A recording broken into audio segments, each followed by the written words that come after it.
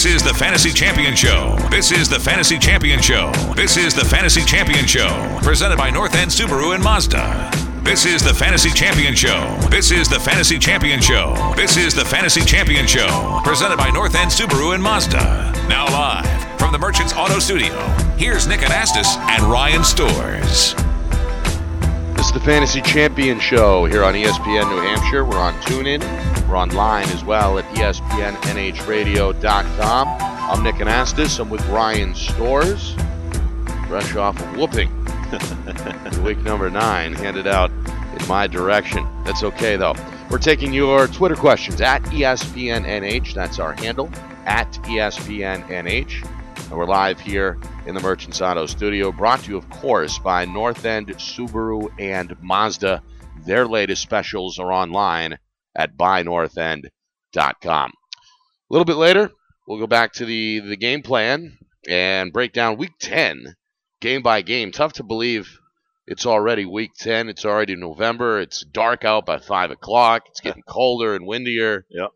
But on the bright side, the games are starting to mean a little bit more. And that's always good for the fans. Yeah, the real NFL football games obviously are meaning a lot more as we get close to the playoffs, and obviously the fantasy is only a few weeks away if you really think about it. So really time to start ramping up, making sure your rosters are all set, getting those last-minute trades in, and getting your team set for the last stretch here. Yeah, a lot of trade deadlines are this week. Any general advice? You're a guy who likes to generally wheel and deal. This is the time of year I usually like to do it. I like to kind of make sure my lineup's where I want it. You really want depth because there are a few weeks left of buys. Yep. So if you're really if you're struggling at one position, if you don't have a lot of bench, for instance, my situation was I didn't have a lot of running back depth, and I had to go out and make a move to do that.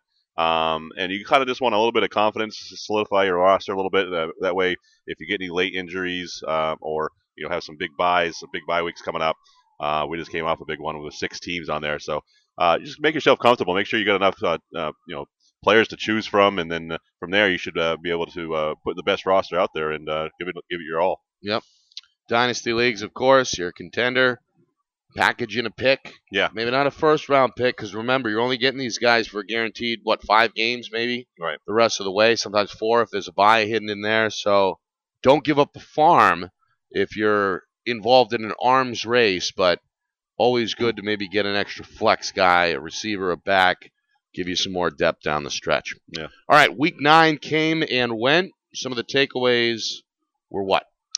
Well, right away, I know we talked a lot about it last week, was the Oakland Raiders and how they've kind of changed more to a passing team. And, we went on and about, I know I did, about, focus on the passing game with Derek Carr and the wide receivers that have been playing really well all season long.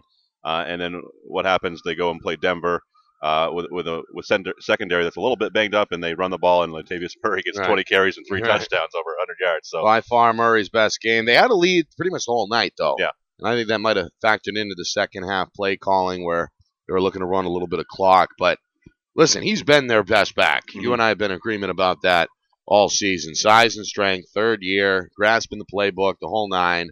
I guess the knock is that he got kind of worn down at the end of games last year. Mm. He's really only a 2-back guy because they've got better options passing the ball out of the backfield with Washington there. But I think maybe, hopefully, for Murray owners, that this is a sign perhaps of thing to come with more of a workload and more of a balanced approach to that Raider offense. Yeah, it seems like he's going to be the guy, and we've been talking about that when they do get the running game going. They're still going to sprinkle in Washington. They're still going to sprinkle in Ricard, but and I think that's the healthy approach for the Raiders, and it's a healthy approach for any Murray owners because obviously you can own the other two as a handcuff situation if Murray were to go down because they can step in and play pretty well. But I think the ideal situation is what we're seeing right now, and that's Murray being the bell cow and sprinkle in Washington and Ricard here and there for some of those passing downs to give him a rest. But I think this is all the stars are aligning for Murray owners right now, and it's looking pretty good. Now, in my other league, I had Murray in there. Mm-hmm. I also had Mark Ingram. Oh, yes. Who came back and reminded everyone on how good he can be.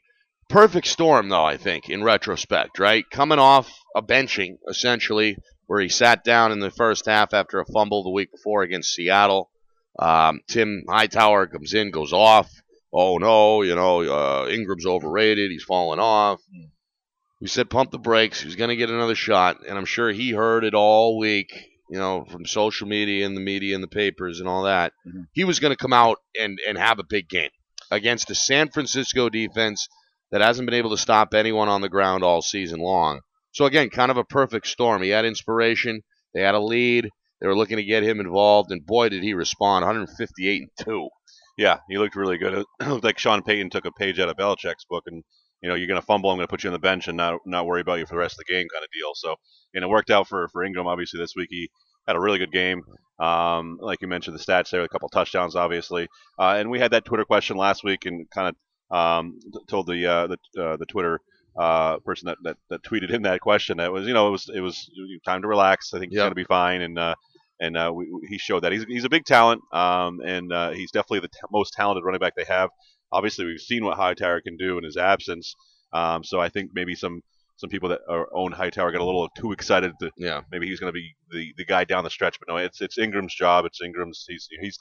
He's the most talented one there. So he's going to be. Yeah, and moving forward, he's going to have the touches to warrant a start at the running back 2 spot. I think ranked 14th right now in my ESPN league amongst backs. He does have Denver next up on the schedule.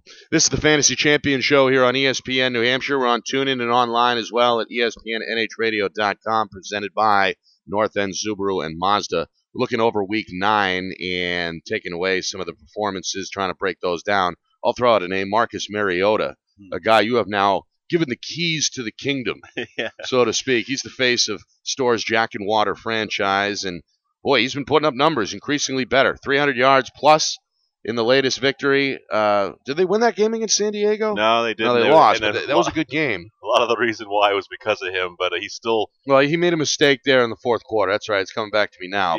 But still, one of his better games, I think. The 2 picks aside, did toss 3 touchdowns, tied a season high, and again, the only time he's gone over 300 yards this season. Mm-hmm. Yeah, he's had a stretch of 4 games that he's he basically averaged in the mid-20s as far as points go. He had 34 a few weeks ago, 18, 21, and 28 last week, and that's with the turnovers that he had. So he's been playing well.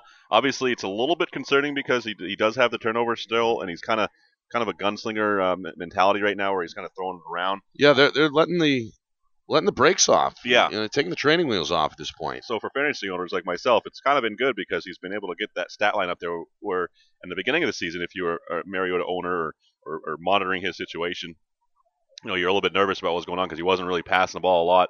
It was more leaning on DeMarco Murray, which is still continue to do.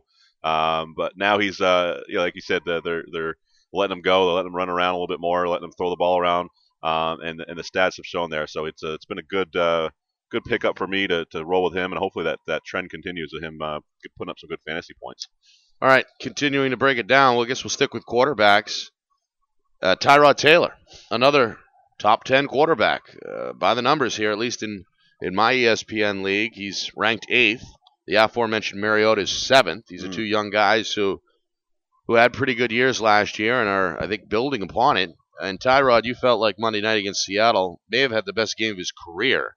He certainly looked comfortable out there. He's mobile as anybody that we've seen maybe since Mike Vick. Is that too big of a statement? In all seriousness, he leads the NFL in quarterback rushing yards, and he's been able to do what he wants at times this season at the head of that Buffalo offense. Yeah, it's funny you say that because I think if any of the listeners were watching Monday Night Football, I think Gruden did say that it's like Michael Vick, right-handed Michael Vick out there. So that's kind of what he's been doing.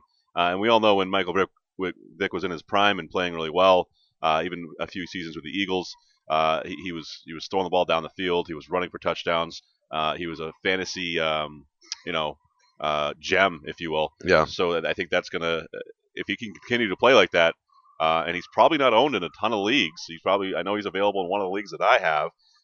So I mean, you can probably 56%. Yeah, ESPN. so almost half the leagues he's going to be available. So if you're looking for some quarterback help that maybe you don't have to trade for, go out on the waiver wire and get him. He's probably been a big waiver wire pickup this week because, like I said, or like you said, I think he played one of his best games of his career where he was able to run the ball around there, throw the ball around. Only made a few minor mistakes to negative the fantasy points, but I thought he looked really good out there. Yeah, he threw a pick, but I think that was the result of a miscommunication. I think the receiver pulled up short on the route and led to Sherman's pick in the end zone.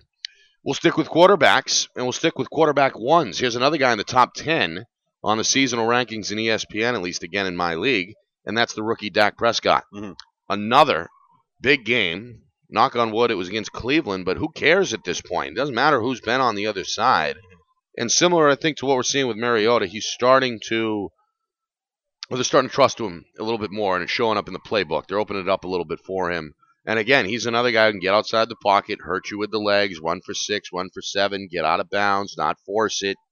Very mature. All the stuff that a lot of the analysts were saying in the preseason about the poise, that has translated into the regular season schedule. My question now is this: is he a quarterback one the rest of the way in fantasy? I mean, I'd have to say yes. I mean, they just came out with the news that Romo is now healthy and cleared to play, and they're not making the decision to put him in. So obviously the Cowboys brass has all confidence that Dak Prescott's going to be their quarterback moving forward unless something were to happen. So I think as a fantasy owner, if you own him, then you do the same thing. He's been playing pretty well. He's seen the last couple of weeks against Philadelphia, but tonight he came back and when they were behind and played well and got some touchdowns. He's got Des Bryant back. I think that's helped him out a lot. And we saw how well Jason Witten did last week against Cleveland. I think he had almost 20 fantasy points. So, yeah, first time over 103 years. And we haven't really seen that all year as far as Witten. Obviously, Des was hurt, but now if you can get someone like Witten, obviously Witten's up there in age, but a security blanket, someone that can get open.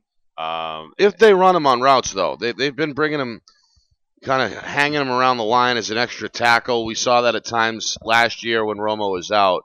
But Sunday they cut him loose. Yeah. He had 10 targets, 8 catches, whatever it was, and clearly the numbers were there. Partying like it's 2007. Yeah, all over again. All right, we will come back and do what we do here on the Fantasy Champion Show, and that is break down the matchups. Week 10 dissected next. We're brought to you by North End Subaru and Mazda. Their website is bynorthend.com. This is the Fantasy Champion Show here on ESPN New Hampshire. Tune in and ESPNNHradio.com.